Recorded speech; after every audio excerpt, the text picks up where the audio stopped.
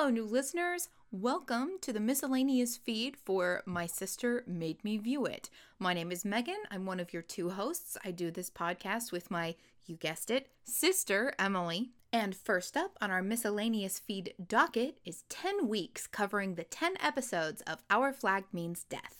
We ended up recording these before the announcement of the Season 2 renewal, but I will let you know off the top, we are both very excited. Spoilers, Emily loved the show. So when Season 2 rolls around next year, we'll be covering that on this feed as well. But until then, sit back, relax, and enjoy Emily's very first foray into Our Flag Means Death. Take it away, theme song.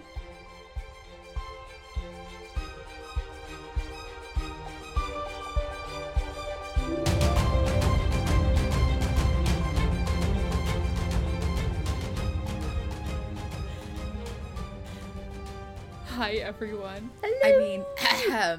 Ahoy there, mateys. Welcome to the pre-cord for our coverage of Our Flag Means Death on HBO Max. My name is Megan. I've seen all of the episodes many times. My name is Emily, and the only thing I know about this show is what I've learned from memes. And me posting without a care for spoilers. So, Emily hasn't watched the pilot yet. We were going to do a quick record where I ask her some questions about what she's seen online, what she knows about the series. It should only take us a couple of minutes. Then we're going to pause our record, watch the episode, and come back and talk it through. So, for those of you who are new to My Sister Made Me View It, we are a collection of podcasts with Emily and I where we are forcing our sister to watch and or read something that they've been refusing to for years and years and years. So we have two... Or in this case, 2 weeks. Yeah. I really like this show, and I'm glad this is my first miscellaneous pick. So we have two long-running podcasts, Megan's Choice and Emily's Choice. On Megan's Choice, we're currently covering Brandon Sanderson's Cosmere books. On Emily's Choice, we're currently covering the 1999 Roswell television edition. But we thought we would start this third feed, which is My Sister Made Me View It Miscellaneous, to tackle smaller projects like standalone books or 10-episode television seasons or I may sneak a manga series in here and there. Short, Megan. The operative word being short. I know. I am probably going to make you do the Full Metal Alchemist manga, which will be pushing it with 25 volumes, but I can do it. See. Yeah, you can do it. I believe in you. But we are starting off with Our Flag Means Death. Emily, tell me about this show. He did ballet. He was a punk. What more can I say? Amazing. That's what I know. And that there's a cake involved somehow. Okay. And that someone has decided they might not be super cute, but they're going to act like they are anyway. Okay. So you basically know everything important. There we go. I don't even have to watch the show. That's literally all I know. I actually got off Twitter the last week or so just because I knew we wanted to do this. And you're posting such beautiful artwork that I made 3 sketches. You made so many more than that. That's true. What I know is Taika Waititi. Yes. Okay, great. He is directing it, and he stars in it as well. I know that for sure. Do you know what his character is called? He's a pirate. Drink up me hearties, yo-ho. Okay. Okay. I want to guess Blackbeard. Is he Blackbeard? Is he? I don't know. Is he? I don't know. Is he? Hands down. I don't know anyone's name. I don't know anything. Anything, just that it is a romantic story, and I really hope it ends well. Megan, Camille.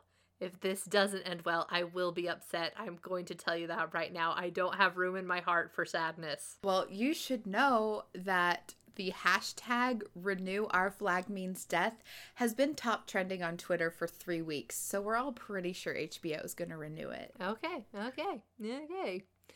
Yeah, that's pretty much all I know about it. It's on HBO right, Max. great. That's what I know. It's on HBO Max. We're going to watch the episode. We're going to talk about it. A quick aside before we get into it. Our podcast is rated all ages. So we try and keep our language clean and our topics of discussion not too, dark. But this is a mature rated show. I'm going to give just some content warning coming up for the show for those of you who haven't seen it. It does have... Is there going to be spoilers? Don't give me spoilers. No, Okay. I won't give you spoilers. I'll try and keep it vague. It's pirates in the 1700s. It's a comedy. They do have fun with the violence. There will be blood. There will be, minor amputation. A couple. No. Oh. Nothing too big, Meg. just bits. Oh. You better tell me what it is. I'll be mad if you don't. I will. There are a couple naked butts, and there is one drawing of a penis. Which they're not going to be able to see because this is a podcast. So this is more for you, Emily. I didn't want it to be sprung on you unawares. If you're just new to our podcast because you love the show, you're in great hands. I also love the show.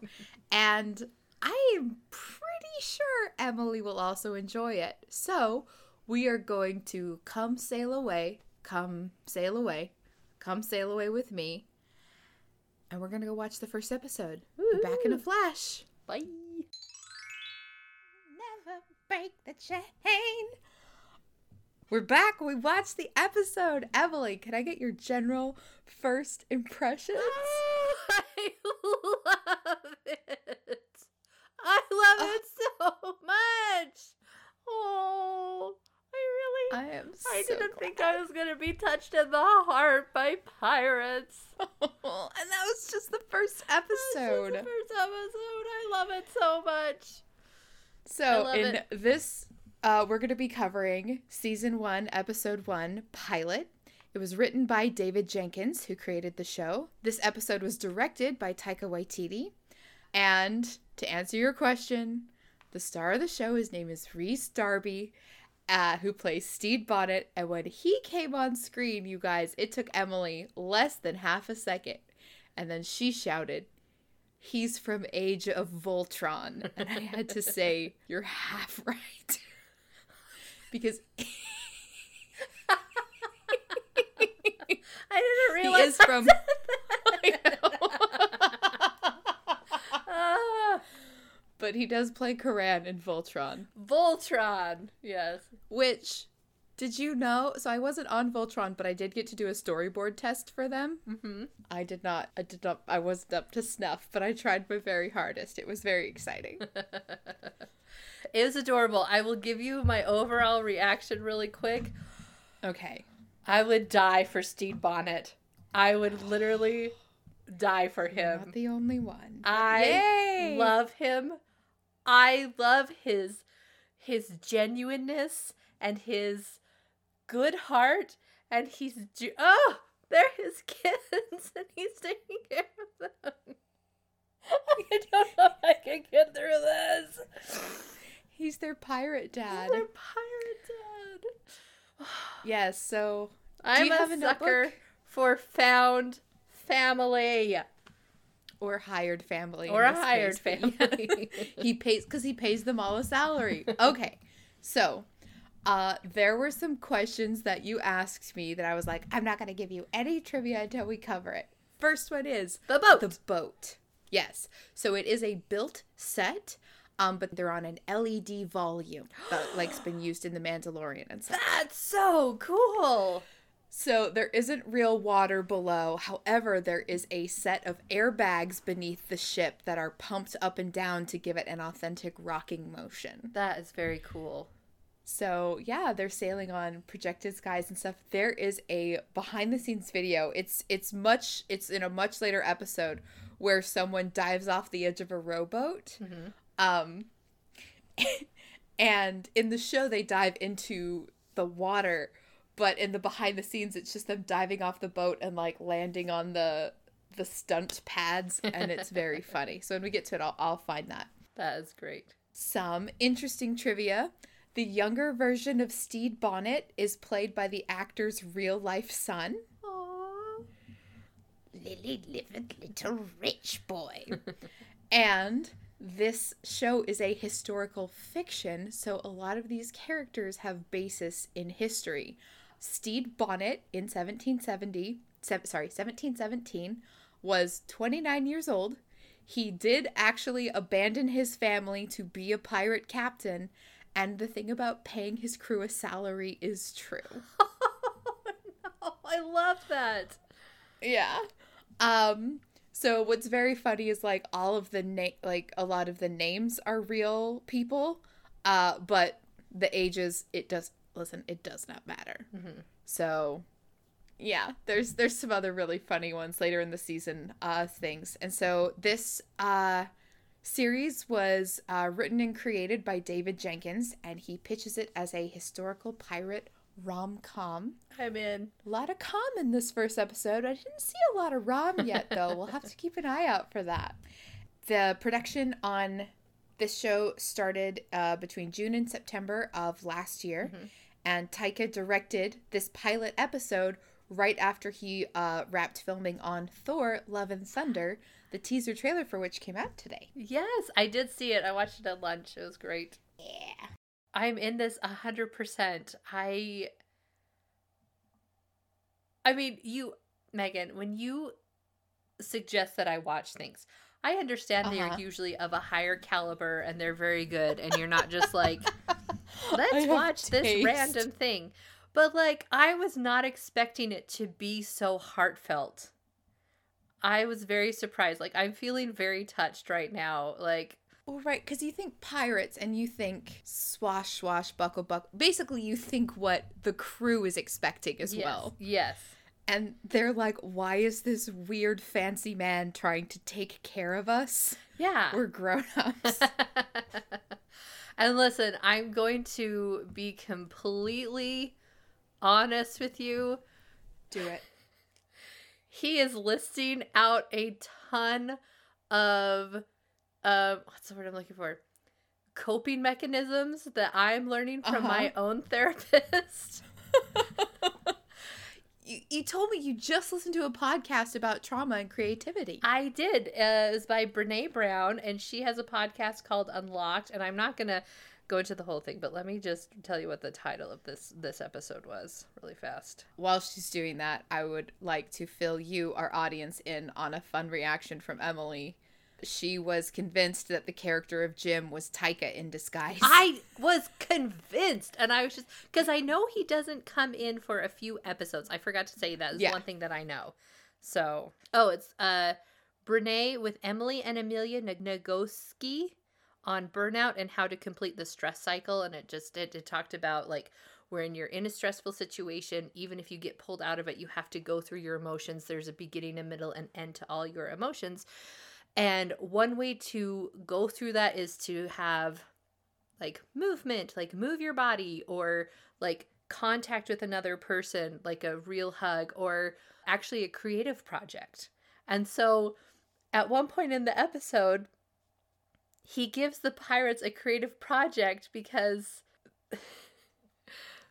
they need something to do. And I don't know, I'm just all set to love this and to be touched by it. Glad. So to jump in real fast, we find out the character of Jim is in disguise with a false beard and a false nose. Because here's the reason that I thought it was going to be a disguise is because they very deliberately, the character is always looking away from the camera or got the hat tilted down, or even like when the camera is straight at them, their head goes down and so does the brim of the hat, and they never are quite looking at the camera.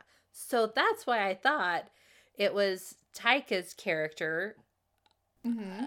Anyways, so the actor for Jim, Vico Ortiz, is non-binary and uses they them pronouns. And I gave Emily a bit of slight spoilers at the beginning that eventually the character of Jim will also use they them pronouns, and we're just going to use those throughout to be respectful from the start. But did you know I saw them at the Ren Fair this weekend? You did? Did you go up to them? No. Oh. No, but the actors for Roach and Jim, so Roach was the guy who sewed up his shoulder, they were there at Pirate Weekend at the Red Fair, and I was like, So there you go. That's very cool. We've brushed air bubbles.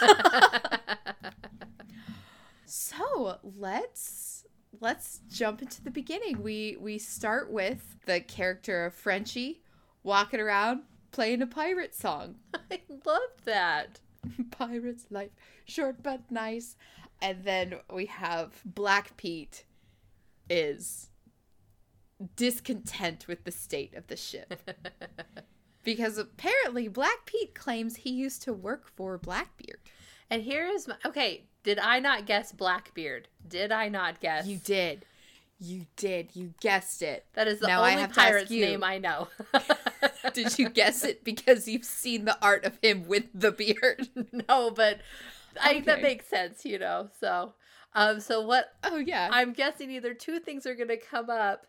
Actually, my brain's going a bunch of different directions, but Blackbeard's going to show up, and either he's going to be called out as you were only literally there a day, or I've never seen this man before in my life.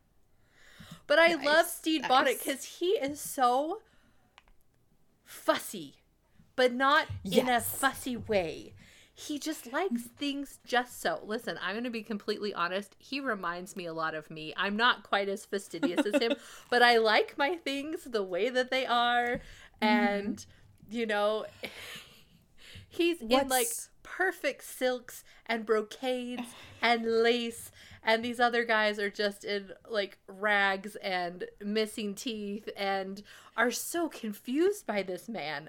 They are so confused by him. Yeah. And he's just so eager and just, yeah. So that he's very fastidious about his own appearance, but he doesn't judge other people based on theirs. And I think that's what makes him endearing, because when we meet the English later, a bunch of judgmental hoity-toits. We're gonna keep this language acceptable for all ages, so help me. Listen, I'll beep whatever needs to be beeped. Well, I'm editing this one, so the beeping is up to me. That's true. That's true. Yeah. Megan, you're amazing. So I went to Ren Fair with my friend Heidi. Unfortunately, Heidi went on the day that the cast members were not there. Heidi is the friend that I watched it on with her on her HBO account first. And then I got HBO Max so I could watch it again. But amazing. There's a stand of clothes at the SoCal Pirate Fair. The SoCal Ren Fair that sells pirate clothing, and they had this teal coat. They did. And she bought it. So she owns it. There's a particular pink robe that shows up later in the season that I have purchased from online and I'm going to own and have later, which is nice. But Emily, this first outfit of Stede's, this teal to-do. Mm-hmm. Oh, I like that. The teal to-do. Yeah. He has a little black scarf on. Mm-hmm. I'm going to ask you to keep an eye out for that black scarf over the rest of the season. Okay, no reason. cool. A ribbon watch. Black ribbon watch. Yeah, a ribbon watch. What a great character introduction. It really is. He just wants everyone to be themselves and to be their best self. And like at one point when he's talking to everyone and there's dissent in the ranks, you can tell that like his feelings are hurt because he's really trying his best to be a good captain. And instead of belittling the crew member that had done this, he's just like, maybe you could phrase it as a request or a suggestion. Yeah. If you could change something on this ship, what would you change? I just love it. Love it, love it, love it. Do you have any standout favorites amongst the rabble crew, the crew of the Revenge so far? Is Frenchie the one that sings? Yes. Yes, I love him. I love him. Because they're witches. They've got knives in their feet. Everyone knows cats are very evil because they steal children's breath. I love Frenchie. He's just very honest, you know. Bottle it up. No, Frenchie! That's the worst thing you could do! John says, talk about it. That's right. Remember the rhyme? We talk it through. Okay, y'all, Emily piped in and finished the rhyme in the pause when Steed was waiting for everyone else. We talk it through as a, and she goes, crew. I will be honest at first, because I wasn't sure what the tone of the show is going to be. So right off the bat, he's talking about, like, we talk about our feelings, we don't bottle them up, we're going to do this. I'm like, are they making fun of mental health? Like, I was really worried for a hot second that and all of a sudden I'm just like, we're talking about it. We're going to get a little bit into it later as we get further on in the episode, but I really like Taika as a director, the way he places his camera. Mm-hmm. There's just some very deliberate, unusual shots, particularly like the way that the back of Nigel Badminton's head is highlighted throughout. Like, it's very rare to look at a character straight on from behind like that. Mm-hmm. And I think the oddity of that shot really puts you in Bonnet's headspace as he's contemplating on using the stun move.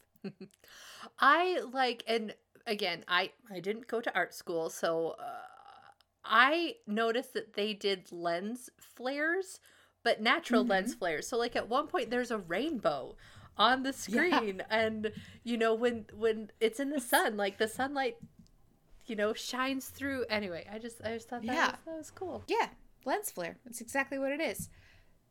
I forgot to tell you the title card. So there's an actual waving flag that says "Our flag means death." Yes. Of the 10 episodes, 9 of the title cards are practically made. They are actually physically created things that they filmed in order to get their title card. Nice. And the only one that's not actually made is an episode where it's written on the moon. And they're like, obviously, we did not have the budget to carve on the actual moon. Can you imagine, though? Yeah, but the art department is outstanding. I love the design of their ship. Mm-hmm. It plays several other ships because, you know, they just built the one, but they just do it by hiding. Were you going to say you like the color green? I was going to say that. Look at us. Look at us being sisters. Synergy. Sister synergy. Oh, today, you guys, Megan's so, I'm going to say creepy, but I mean it in a really loving way. I had tried to send her something in an email, another one of our podcast episodes, so she could listen to it. And she texted earlier that morning, and I'd missed it before I went to work, that it wasn't working, and she wanted me to resend it to her.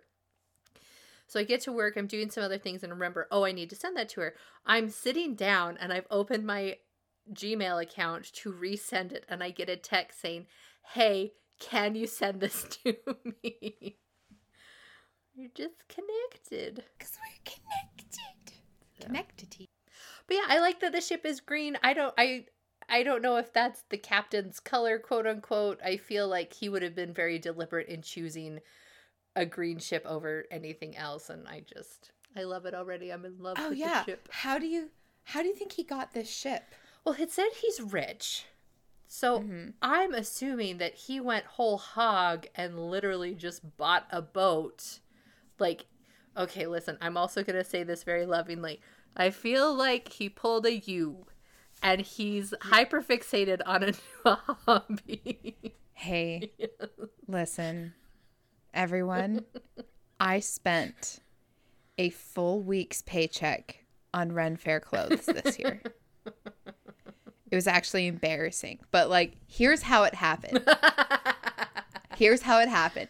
I had spotted the costume I wanted the weekend before, and I planned to go back and get that one thing, and my budget was set very specifically.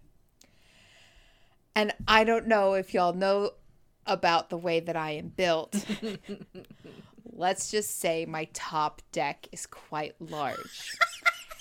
And the costume I wanted did not fit my chest measurements. Oh.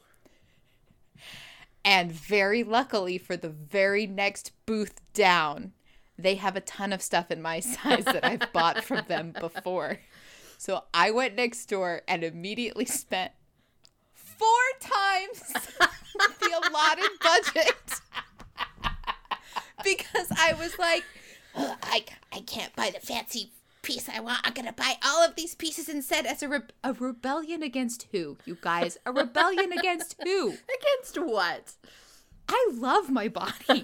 Oh my gosh. And I don't know if y'all have seen pictures of me at the Ren Fair. I love all the pieces I bought, though. I put a queen outfit together from them, and it looks so good. And I got stopped by so many people for pictures. And there's this one group with, like, serious cameras. Like, they were there at the fair for fancy pictures.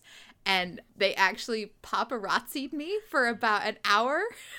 And then one of them came up to me and asked if I could take posed pictures for them. And then they asked me to twirl for them. And so I just had a group of like 4 or 5 really serious photographers taking pictures of me twirling. It was great. What? Okay, is the guy's name Eternal Fire? What's his name? Oh, an ethereal fire. Ethereal Fire. You should go and have him take photos of you in that outfit. You know, the dress that I wore for my last shoot with him is from that same place. Okay. It's called, if any of you are at the SoCal Run Fair, it's called A Heart's Delight, I believe, is the name of their booth. My favorite story is when you were getting out of the car and those little kids were very impressed with your outfit. I was coming home at the end of the day, and my friend Heidi, because, you know, she'd been there that day with me and got the Steed bonnet jacket. I step out of the car, and there's kids playing at the soccer field near my house, and one of them yells, "She's getting married!" And then one of the other kids goes, "No, she's an Easter egg. Look at the colors." Because it was Easter Sunday. That's so cute. That's so cute. Kids are adorable. They really Anyway, are. back to the grown-up kids of Captain Steed. Papa Bonnet has taken them on their first raid, and they are stopping a fishing boat With 2 passengers. Yeah, some visual magic. Emily, are you looking at the image of the 2 passengers? Yes. So their dinghy is real, and the boat, the Revenge, the larger boat, is real probably up until the just under the yellow stripes. Okay. But the water is CG, and the underside of the keel is CG. Okay. And also, anytime the chandeliers in Steed's cabin are lit, those candles are also computer generated. And I think this show does a really good job of deciding where to use their special effects budget. He's adorable. He goes down. I got the feeling like to keep the crew safe. Yeah. To escape. And he raids their boat, and the only thing worth taking is this little plant. This little dried up dead plant. That he takes, and it's so cute. And these pirates are so unimpressed. So unimpressed. Just like, are you effing kidding me? Is disgusted. And we haven't even talked about Lucius, who is his recorder. Oh, I love him. His journalist. Yeah, who doesn't like him either. Oh, this ladder is so good. Okay, so Reese, the actor for Steed Bonnet, is a longtime comedic actor in New Zealand. So, like, do you remember Flight of the Conchords? Yes. He's one of the members of Flight of the Conchords. Yeah. I know the other member, there's another Flight of the Conchords who's an actor, and he's in Lord of the Rings and Austin Land. Yes. Couldn't get a job in The Hobbit. But he also is in, have you seen the movie of What We Do in the Shadows? Yes. You and I watched it together when we went to see, what was it, the Adventure Zone in Washington. Oh, yeah. He plays the leader of the werewolves. What are we? Werewolves, not swearwolves. So, there you go. Hello, my name is Steed. I'll be your robber here today. He's just so... I can't even think of the right word. It's really bugging me, but he's just so earnest. Earnest. That is the perfect word. And, like, usually when you watch a show or read a book, the creators want you to love the characters off the bat. And sometimes they really have to jump through hoops to make that happen. But from, like, the get-go, I love him. Megan, if anything I've only bad had happens Steve to him, for 30 minutes, but if anything happens to anything goes, I will come to your house and I will knock the door down and I will be very angry at you. was gonna do the Rosa Diaz meme that I've only had Steed for half an hour, but if anything happens to him, I'll kill everyone. I am so afraid. I have a fear now. One fear that they're gonna do stuff to break my heart, and I don't know if my heart's gonna make it through it in one piece. Okay. I'm gonna quote you a bit from WandaVision. Okay. Which All I've right? seen. Yes, you have. It's funny because of the grievous injury the man has suffered. Oh no, he's not hurt. How can you be sure? It's not that kind of show. Is it that kind of show? A bit, and I want to talk about it. No, when we get to the dude getting stabbed through the eye because someone just take a sword right through the head. There's an element of a fairy tale to this story. And we've seen some allusions to that already with him like reading fairy tales to the crew, and we'll get to it more, like especially when the rom part of the com gets into play. Do you know what? We'll get to it in later episodes. I'd like to put a pin in this conversation and come back to it. Perfect. But yeah. So next up in the episode is, oh wait, of course, the fishermen as they're leaving are like, take care of the plot. And he's like, good luck with your fishing. The next chunk, now that we've had kind of our opening salvo, is we get to learn more about him as he's narrating to Lucius, who, I will be honest, the first time I watched this, I thought Lucius was evil because I misunderstood a meme that I saw about something that happens in episode 7. And I thought Lucius was the villain of the story. And I'm delighted to say that it's not the case. This was but a really... Emily, Oh, go ahead. Oh, I was actually just going to say, tell me about Captain Steed's boat. I was going to say, this is a wonderful scene. Again, I'm going to try not to keep saying this, but I didn't go to art school. But watching this with an eye of, you know, this is an introduction because the ship is its own character. He walks around so that the audience can see the whole room because they're in his captain's whatever. So like he's pulling curtains back and sitting down, standing up, walking around, moving, explaining what the boat is going to, you know, what he's done, what kind of captain he wants to be. And he goes through all of the improvements he's made to the ship, which I think is a really great way to just off the bat get your audience on the same page rather than, oh, in episode 3, oh, this is the badminton court. You didn't know we had one? Yes, we do. And so you get to see, 1, what kind of captain he is, 2, what the boat looks like, 3, what we're in for. I just thought it was so clever. I am so glad you're loving the pilot so much. I enjoy the pilot deeply. I've set a couple other sets of friends onto this show, and 3 separate groups of friends have been like, I don't know, the first couple episodes, nothing's really happening. And I'm like, it's about the vibes. It's about the mood. The vibe check. I want to talk a little bit about because I did go to art school, the design of the boat itself. Nothing on this boat is straight. Wink. But even the rooms that are like very crisply built, if that makes sense. So like the captain's quarters, they're being shot with wide angle lenses and with the camera dropped slightly below the horizon line in order to push the perspective of everything. So right now I'm looking at a shot with Lucius sitting on a couch and he's sitting in basically a doorway that should be perfectly straight up and down. But because of where the camera is set and because of the type of lens that's on it, you get a slight warp so that the edges of the doorway are like leaning in. And then because the captain's quarters are at the aft of the ship, aft hole, his windows are all at a slant. His windows are all built sideways. And it adds to the quirky, again, like the fantasy, the fairy tale feel of this boat, that it's got such like personality and charm. I love this boat. It's called the Revenge. And I'm interested to see why he called it the Revenge, because the way that his life has been portrayed thus far. Like, yeah, he's had some rough times, but he doesn't seem like he's out for revenge on anyone. Yes, what? Is that a pin I should I want to talk about...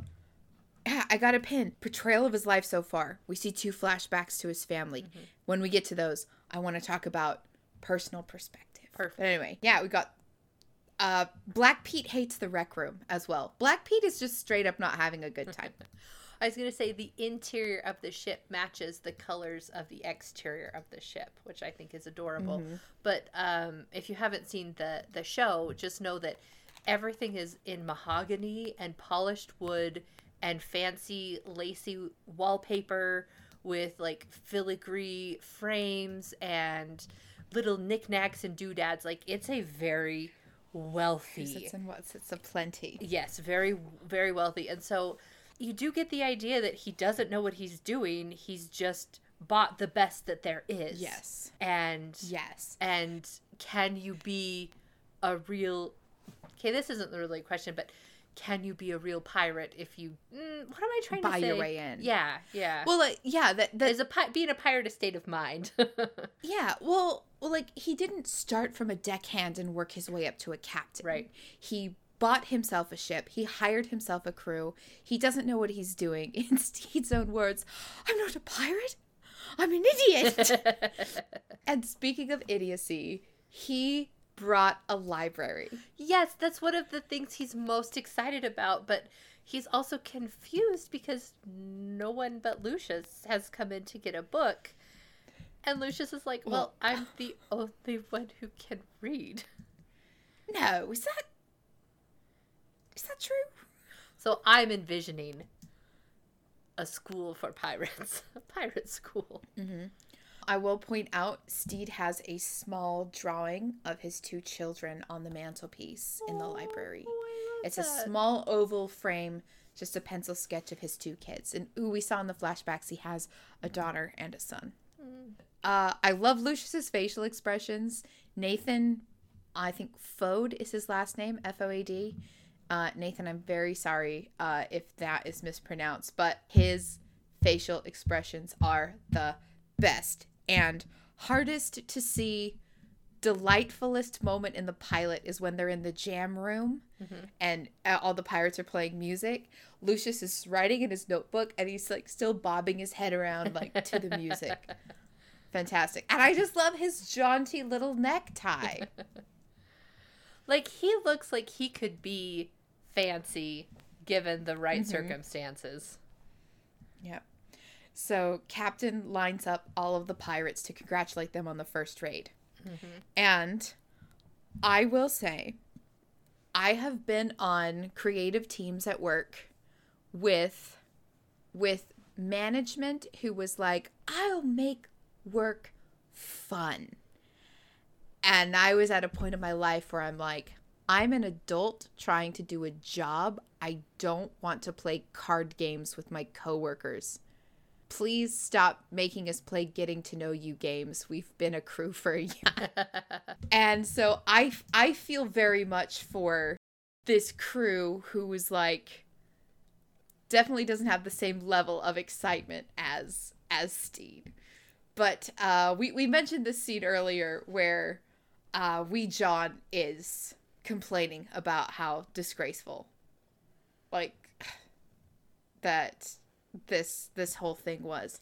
And you mentioned this is one of the scenes that really cemented how much you loved Steed, because I could see on a different show that this scene could have been like secondhand embarrassment. Yeah, which cannot handle. I just don't do secondhand embarrassment. Like, yeah. Like, I'm sure there's some multiverse world somewhere where Steed's feelings hurt and he starts crying in front of the crew, and that's supposed to be the joke of the moment. Or in like a grimmer story, he has Wee John thrown over the edge. But you can see when he says, you know, who said that? Lucius stiffens up next to him, and the other pirates are like, okay, now what? And Lucius is like terrified this is going to turn to bloodshed. You can just see all the nervous energy. But instead, like you pointed out, he says, oh, well, let's frame it as a suggestion. And I feel our mom was like this growing up. She was very much, what is it called? Our mom was very good at redirecting stuff. That, oh, could you have said, and I've noticed one of our sisters who has kids, the only one of our sister who has kids. There we go. There's the specificity I was looking for. I've noticed that she's very good with her kids, like when they're crying or they're frustrated, that she takes the patience and the time to be like, okay, can you say it in a kinder way? Or can you, frame it as a question? And do you know what? Good job, my mom. Good job, our sister. Good parenting jobs. Proud of you. But Steed asks Wee John, what's one thing we could improve on? Wee John says, we need a flag. And then Steed's like, okay, done. Like, I can give you a flag. And then it's time for arts and crafts. And I love, because he does another reframing moment where one of the pirates is like, absolutely not. This is women's work. I will not sew. And the captain just says, who sews? And one guy's like, I sewed my arm back together. And he's like, see, look, that's pretty tough. Like, you can do this. I love it. So yeah, he didn't, hello everyone. Welcome to My Sister Made Me View It, where we give thoughtful commentary 3 times the length of the actual episode. We're so glad you're here with us. I hope you enjoy this. But also David Jenkins, who wrote this episode, thank you. I love it so much. But he didn't straight up say, oh, Black Pete, you're wrong. Don't say things like that. That's sexist. That's blah, blah, blah, all this sort of stuff. Instead he goes, oh, well, does anyone else here sew? And like you said, it was like a redirection of the moment. He says, it seems to me like sewing is pretty cool, pretty tough. I like that. And I love that the way that the flags are presented at a later time. I just found it fascinating because, and I don't want to jump back and forth too much, but we kind of get like what people are trying to do in this scene, and later we'll talk about it, but the presentation, the way that some people view it versus the way the pirates feel about it, I just thought was a great scene. And listen, I don't know this for sure. I feel like some of the conversations around the craft table were improv instead of from the script. Yeah. Mostly just because, listen, they're all outstanding actors, but there was just something so fun and so like natural about the back and forth at this moment. David Jenkins, would you listen to our podcast? That's a question for you, David, in particular, or Taika, who was on set directing this episode. So the captain thinks things are going well because he's giving his crew purpose. They're hopefully fulfilled. They're all getting paid, whether or not they loot anything. But there's some bad news. There's a mutiny coming. Yeah. Real fast before we get to the mutiny. Is Roach tries to take Swede's fabric and they almost try to kill each other. And then there's this moment where he's like, what could you have done with your large bit of fabric? And the Swede goes, talk about it. It's like, no, that was for the other thing. Yeah. I love the Swede. He is great. But yes, there's mutiny brewing. Black Pete is like, great, when are we going to kill him? And so the captain is warned by Buttons, Mr. Buttons, who I'm so sorry I don't know the actor's name, but he's in Wonder Woman. Great. Are you going to tell me who it is? I have the IMDb pulled up. Give me just a second. The actor's name is Ewan Bremner. Awesome. Bremner. Nice. Ewan Bremner. And he's there to warn the captain about it. And I found this interesting that, is it Lucius? Is that the... Yes. He's supposed to record everything that happens on the ship, and he's recording what Mr. Buttons is saying is that there's going to be a mutiny, and the captain's like, don't write that down, and he rips it out of the journal. And so I'm intrigued to see, because he doesn't seem to be the sort of guy to sugarcoat stuff. I'm just interested in that reaction. Mm-hmm. That if it's not perfect, it's not worth it. Yep. Wow. Who could sympathize? Who couldn't feel that way? Possibly. Feelings? I have no idea. Which I wonder if that's why he got such a good boat, because it is the perfect boat. So, anyways, I was intrigued about that. So Black Peter is trying to rouse the crew to mutiny, but they are all very intent on their flag still, particularly Frenchie. Once again, we're bringing back his great comment about cats because they're witches and they got knives in their feet. And one of the only reasons they decide not to go ahead with the mutiny at this point is because no one else can read them stories at night. So Buttons told Steed about the mutiny, and Lucius immediately tattles on Buttons to the rest of the crew, which is so funny. Buttons told him, I'm still in, by the way. Do the wooden boy voice. Do the wooden boy voice. I'm a little wooden boy and me legs are sticks. So, I mean, mutiny is obviously something the captain wants to avoid, and so he asks for a recommendation from Mr. Buttons, and he's kind of gets the idea of, like, the pirates aren't happy with how things are going. You know, they want to be more helpful or whatever, and so they decide to go after a bigger ship. And they find one. And it's giant. It's huge. 10 times as many men. 10 times as many guns.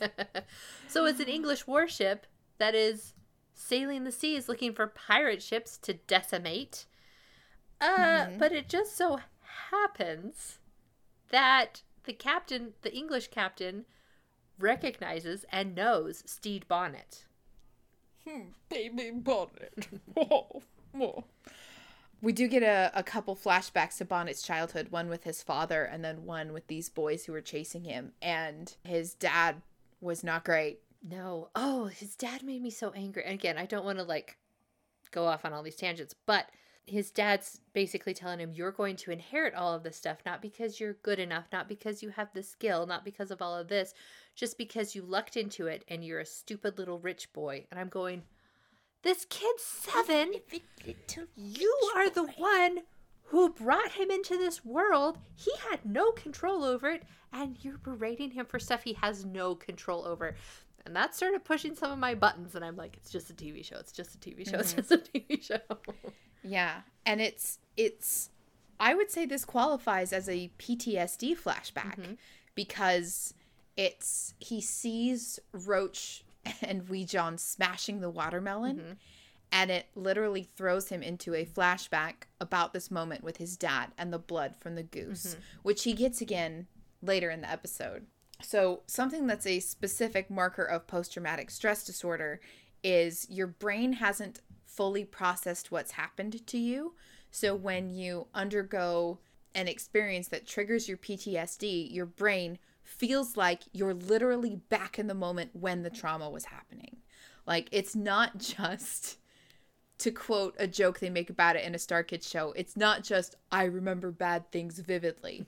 It's all of the physical reactions from your heart rate and your blood pressure and your adrenaline. Your body thinks you're still there and you're still experiencing the bad thing. And I like this. I like how it's portrayed in the show, and I like this extra layer to Steed that he puts on this perfect exterior, and he wants people to think of him as a good captain, and he wants to be seen as the perfect pirate captain who doesn't make any mistakes. You can check the journal. There's nothing in there that was just otherwise. And I think he has a really hard time admitting or dealing with, like, shame. Yeah, and like really taking a look at himself and seeing himself clearly and not just the idealized image he wishes he were. Yeah. Do you have a notebook? Write down idealization, Emily. Okay. Just write it in any notebook you have. But he's talking with Jim and Olu, and which is short for Oluwande. But this, I think, is a smaller mistake that we don't really get picked up on, because he had his big talk earlier about how we talk it through as a crew. And as Olu is just about to actually open up to him, it's clear that Steed's not listening and he's just focused on his own issue instead. Because Olu mentioned something about that he and Jim are pirates because they have no other choice. Because as fairy tale and idealized as a world that this is, racism is still an issue in this world. Like, the slave trade is mentioned and talked about. The English that we run into are derogatory about the members of Steed's crew that aren't white. The show, like, doesn't ignore these parts of history. I mean, the real life Steed Bonnet was a slave owner. This version of him is not, although there's literally no other way he could have gotten so rich. But that's just, like, not what we talk about. And they're like, do you know what? That part's just not in our story. And again, like, touching back on the aura of almost like the fairy tale around Steed's ship, is that's not an issue on our ship at all. Yeah. And it's only when, and like, as soon as one of the English Burks brings it up, they instantly get stabbed through the hand by Jim, which I think is great. But yeah, so, sorry, I tangented a little further on in the episode than I was expecting. But Steed wants to be this very progressive, perfect captain who is so understanding and open to all of his crew. And he makes a little mistake here by steamrolling over what Olu was trying to say. Yeah. About the ideation and everything, we talk about the on the English ship, the captain comes over to talk to, he calls him Baby Bonnet. This guy is a grade A jerk. We're so good at an all ages podcast language. Although we did get called out by our sister. You guys, in a different podcast feed, we were talking about some was it Roswell? It might have been talking about. Okay, we were talking about the characters being stupid, and one of our nieces overheard, because our sister was listening to it as she was working. Thank you, our sister Lauren, for supporting our podcast. And our niece was like, "Why did Aunt Megan and Aunt Emily call that person stupid? That's a bad word." It is, sorry. And our sister was like, "Do you know what? They're talking about a character in a show. They would never say that about a real person." And I'm like, never. Anyway, this guy, he's a great character. He's a great character to watch. Yes. Like, he's bringing up the times that he's like, oh, good times when we tied your hands to oars and made you row into the river and threw rocks at you. Like, wasn't that amazing? And, you know, of course you had a good time because we were all having a good time, and, you know, all these things. And he's taken into the captain's quarters, and he immediately starts making fun of everything, about how ridiculous everything is. And you can tell that the captain's quarters is like Steed's pride and joy almost, where it's his library. It's stuff that he loves. This is something, everything in here is something that is important to him. And all the captain does is say, like, well, don't the books fall out when there's a storm and blah, blah, blah. Great smash cut to Steed in a storm trying to hold the books in. We've managed so far. And it just said to me a lot about this guy's character, of how he was constantly belittling, and how that says a lot about a person. Yeah. I want to talk about the expectations and roles of society, that on Steed's ship, he gets to do whatever he wants, and he gets to talk to his men however he wants. But when the English come on board, we're back to stuffy English rules. So, like, the way that they get the English on board is Steed dresses up the white members of his crew as gentry. And then gives them a backstory. Yeah, anyone who's a person of color on the ship has to pretend to be a slave while the English are here. Yeah. English officers, one of whom is David Jenkins's cameo. He is the officer, not the one who gets the knife in his hand, but he's the officer who gets the pot of tea in his lap. So there you go.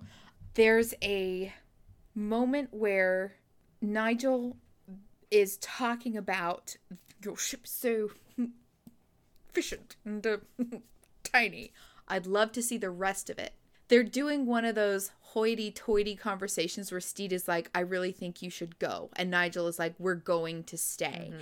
And he's like, I would love to see the rest of it. And like the laws of hospitality, Steed has to offer to show him the rest of it. Yeah.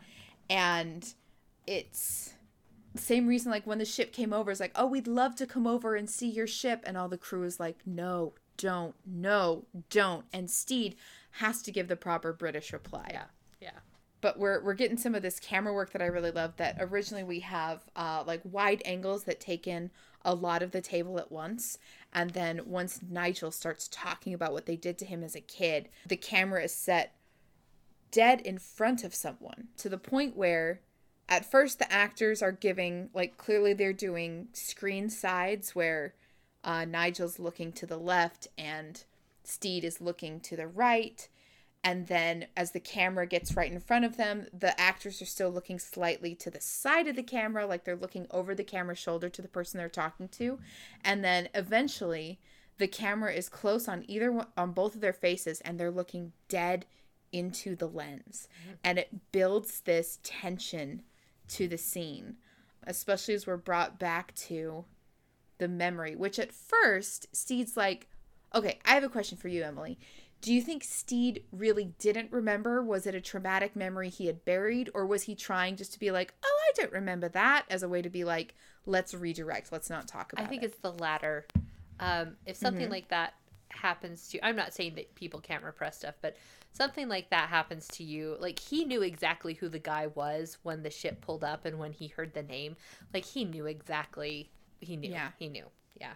Yep. And all of the officers are making like rude remarks at the expense of the crew that's serving them. And they're making fun of the flags because the people are trying to play it off like, oh, we captured these flags. They're not ours. But clearly they're very proud of the work that they've put into them and really did their best, like really tried to stick to the letter and the spirit of the assignment, I guess. And everyone just thinks it's the funniest thing they've ever seen. These are very stupid flags and are just continually making fun. And that's, I'm going to try not to wax on, but like, if you have something that you love and you come across someone who very clearly has no respect or love for it, it's very difficult to say, well, I like it, unless you're very like, firm in who you are or whatever. And it's just hard sometimes to have stuff that you love be made fun of. Mm-hmm. Well, and that's the thing that kicks off the actual fighting is Frenchie actually breaks in to defend his cat flag. One of the British officers is just a racist jerk. And then revenge for the meek, revenge for your bloodline, God's divine revenge comes in the form of Jim throwing a knife directly through the dude's hand. And then the fighting starts. I love how slow the acknowledgement of what is happening goes on. Like, something happens. The cup breaks first. The guy's got his cup up. Right. The cup breaks, and you're like, oh, someone threw something at the cup. And then you kind of realize that there's a knife sticking through the dude's hand. And no one says anything for a second. Like, it just takes this realization a minute to, like, warm its way up. And, yeah. Except for you, who screamed. I did. Well, because all of a sudden it went from, like, kind of this lighthearted thing to, like, bodily injury, which I think is a great dynamic in a show to kind of keep you on your toes. And I would say between the knife through the hand and the sword through the eye, that's kind of the level of gore that we'll get in this show. There's blood, but there's no like intestines. That's where I draw the line. But anyway, just before the fighting starts, Nigel is saying, there's the most ridiculous rumor about you. The rumor is you left your wife and children, and then we have like I like to say a crisp cut, but what I mean is like there's no fade back, there's no music to it. We get crisp cutbacks to Steed's life, like the painting he's having with his kids, and then perspective. Yes, I want you to tell me your impression of the scene at the dinner table with his wife and his kids. Well, he's clear on one end of the table, all by himself, and his wife's on the other side with the kids right next to her, and they are having their own conversation, and Steed breaks in with like thoughts and opinions about what they're talking about, and she just looks at him. She doesn't say anything, but the air of the situation is, that's nice. Why are you speaking to us? Sort of a thing. And then she just doesn't even respond to what he said, just launches into the next question with her kids. Ooh, and that's not great. Hey, Emily, the camera work in that moment is that exact camera is seated on the table directly in the face of the actor that we had in the awkward moment between himself and Nigel. Interesting. It is it's a cinematic parallels. However, near the very end of this episode, he flashes back to the dinner scene again, and it's different. What happens the second time? He's sitting next to his family. Like he's we don't see him stand up and go and sit with him. It's just that he's a part of that group. He's part of that. I'm going to call it a clique just because that's kind of what it feels like. Which of those flashbacks, if either, are true? I would think the first one would be true because I feel like if you feel loved and accepted, you're not going to run away and leave people behind. Then what was that second flashback about? I think that's how he wished it could be because the first one wasn't perfect. That's not how a family behaves. And the second one is how a family should behave. And I feel like it's the journal thing all over again. Yeah. And I also want to add on to it that's after, listen, he accidentally kills Nigel. What a shame. Let's take a minute to feel sad. And it really shakes him. And I think the way he ran away from home to be at the sea, where he could be free, where he could be anything he wanted, now the sea is what's bad. He has to kill people at sea.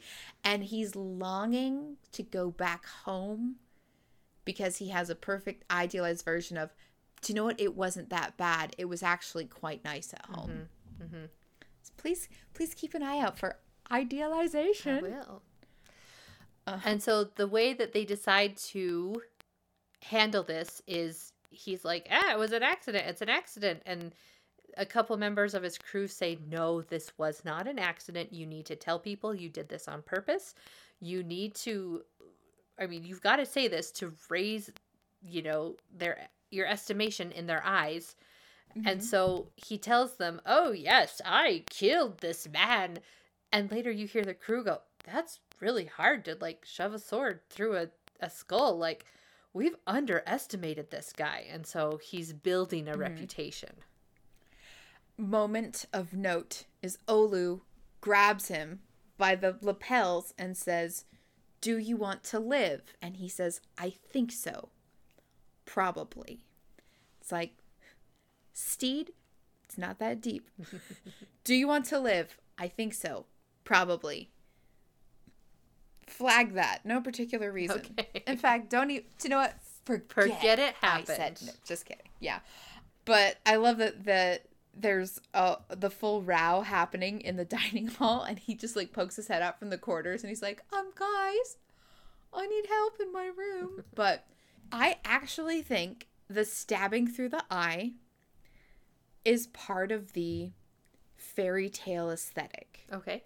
Because it's so improbable. Mm-hmm. It's so impossible. But, like, that's the sort of, like, if you think of it as a line from a book, and it's like, and then he took the sword and ran the giant's eye through. Oh, yeah. Like, I feel the perfect stabbing through the eye is part of the fairy tale feel of the boat. Listeners, tweet us. What do you think? Sis made Except me don't tweet us spoilers. Yeah, don't send us spoilers. Send Megan. Send Third Child Art spoilers. Oh yeah, send me spoilers at Third Child Art. But we get a little bit of tasty revenge. Okay, so the crew starts to slightly respect him. We get to keep some hostages, and you were like, "Oh, do we get to keep them and make them part of the crew?" And I was like, "We keep them."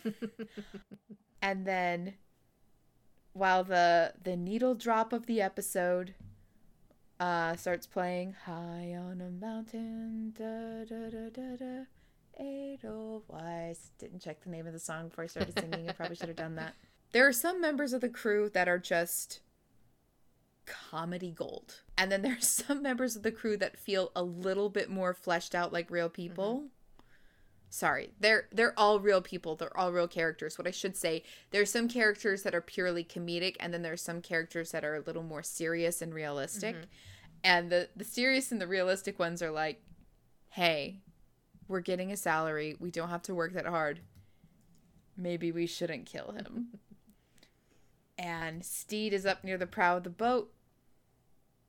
Traumatized again. Whoops. But not talking it out.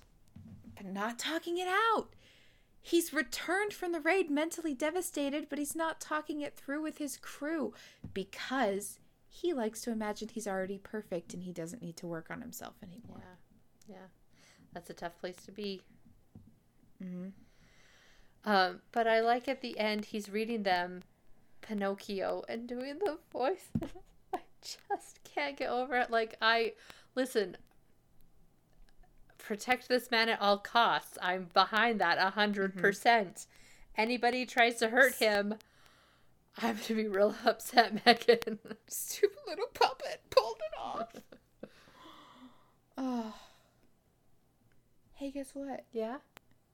Steed wants to be a real boy. I know. He wants to be a real pirate. Mm-hmm. And he just... Okay.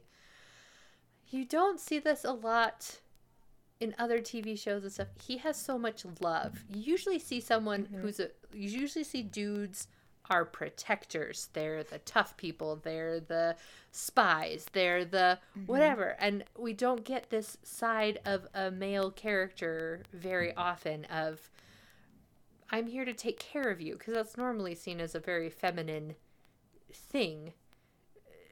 Not that it... You may want to cut that part out, but I just really appreciated that he is who he is unapologetically. And I think you can keep the feminine thing in, because that is a stereotype that we generally generally on a Disney princess movie, and again, I'm going to say generally because don't come at me with exceptions. The heroine is good and sweet and kind and nice, and it's the people around her who have to change. Mm-hmm. Like a prime example of this is Ariel's father in The Little Mermaid, or it's the Beast in Beauty and the Beast that like really has to change, or it's Cinderella's stepsisters are the problem. And then when you have a dude character, they are usually the one who gets to be selfish, who gets to be Kuzco or Lightning McQueen, or you know, kind of the problem child with Jim Hawkins in Treasure Planet. Mm-hmm. And it's because we're sort of just we're given these strict roles of sugar and spice and everything nice. That's what little girls are made of. You know, snakes, snails, puppy dogs, tails. That's what little boys are. Blah, blah, blah, blah. Forget it. Gender roles banished. They're not in this show. That Steed can be soft, and it's not a feminine quality. Because what's interesting is he's soft and proper. So like he's literally being a proper Englishman in the way he dresses. That's the male fashion of the time. In his softer manner of speech, that's like his station in his class. That's what's proper. And you know, nowadays, you know, I'm going on a tangent. I love it. Keep going. Yeah, nowadays we think of wigs, high heels, tights, strictly feminine things. And Steed's wearing them because they're the height of fashion for male fashion at the time. And so he's an interesting character because he's not your typical male protagonist, even though he is a exaggerated version of a perfect English gentleman. And it's interesting to see what will his role be in this world of pirates where the expectations and the idealizations, like we've started to have some whispers of Blackbeard, who is the ideal pirate. Yeah. We've heard from Black Pete, like, this is what Blackbeard's crew does. This is how they act. This is who they are. And wow, Emily, I wonder if Blackbeard will be a significant character in the show. And did I not say Blackbeard? Did you? I don't remember. I did. Don't remember. That's the only pirate name I know besides Hook. And I don't think he's going to show up. You never know. I never know. That's right. But I think that wraps us a bit for our first episode of Our Flag Means Death. Emily, thank you so much for letting me make you watch this. You're welcome. Wait, I forgot the most important part. What? Which flag did they choose as their ship's They flag? chose all of them because they're all wonderful and they're flying all the flags together. Ugh. To quote my friend Heidi, Dad put everyone's drawings on the fridge.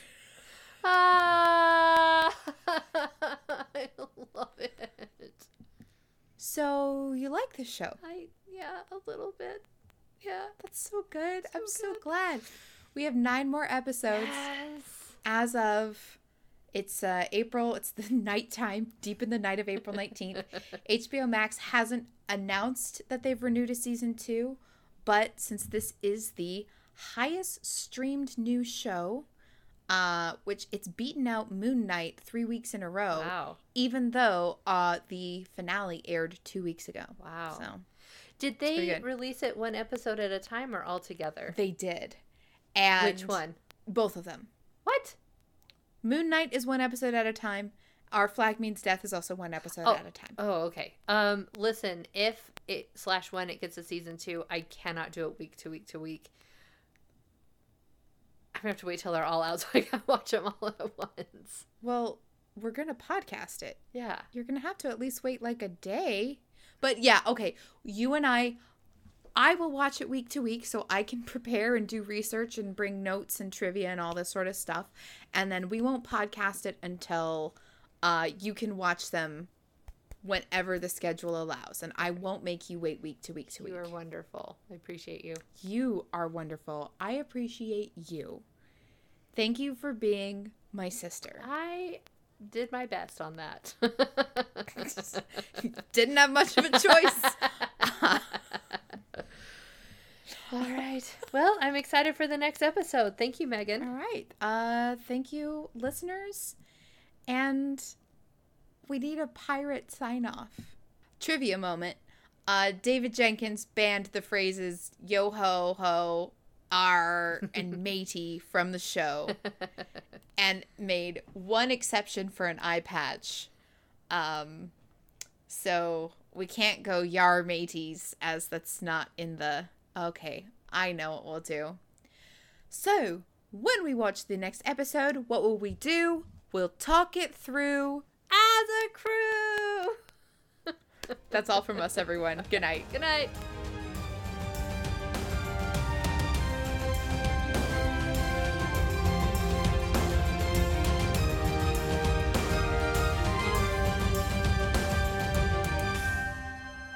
Thank you again, everyone, for tuning into our premiere episode covering Our Flag Means Death.